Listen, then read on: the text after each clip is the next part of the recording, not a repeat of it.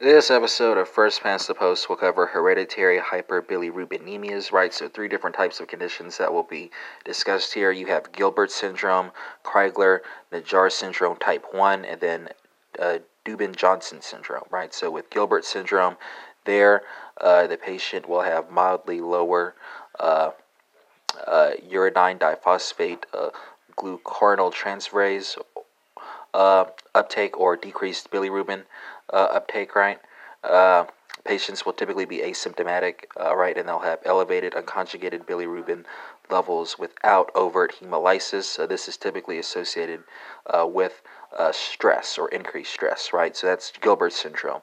Second syndrome, that's going to be Crigler-Najjar syndrome type 1, right? So here there's going to be an absence of uridine diphosphatase glucuronidase, right? The condition typically presents early in life, and patients unfortunately pass away within a few years.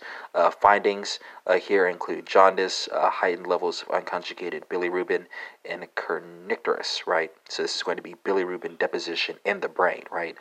Treatment consists primarily of phototherapy and plasmapheresis.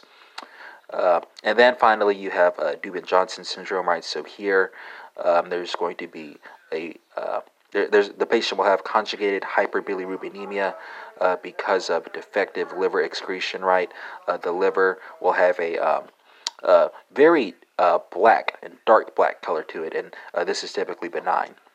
And that concludes this episode on hereditary hyperbilirubinemias.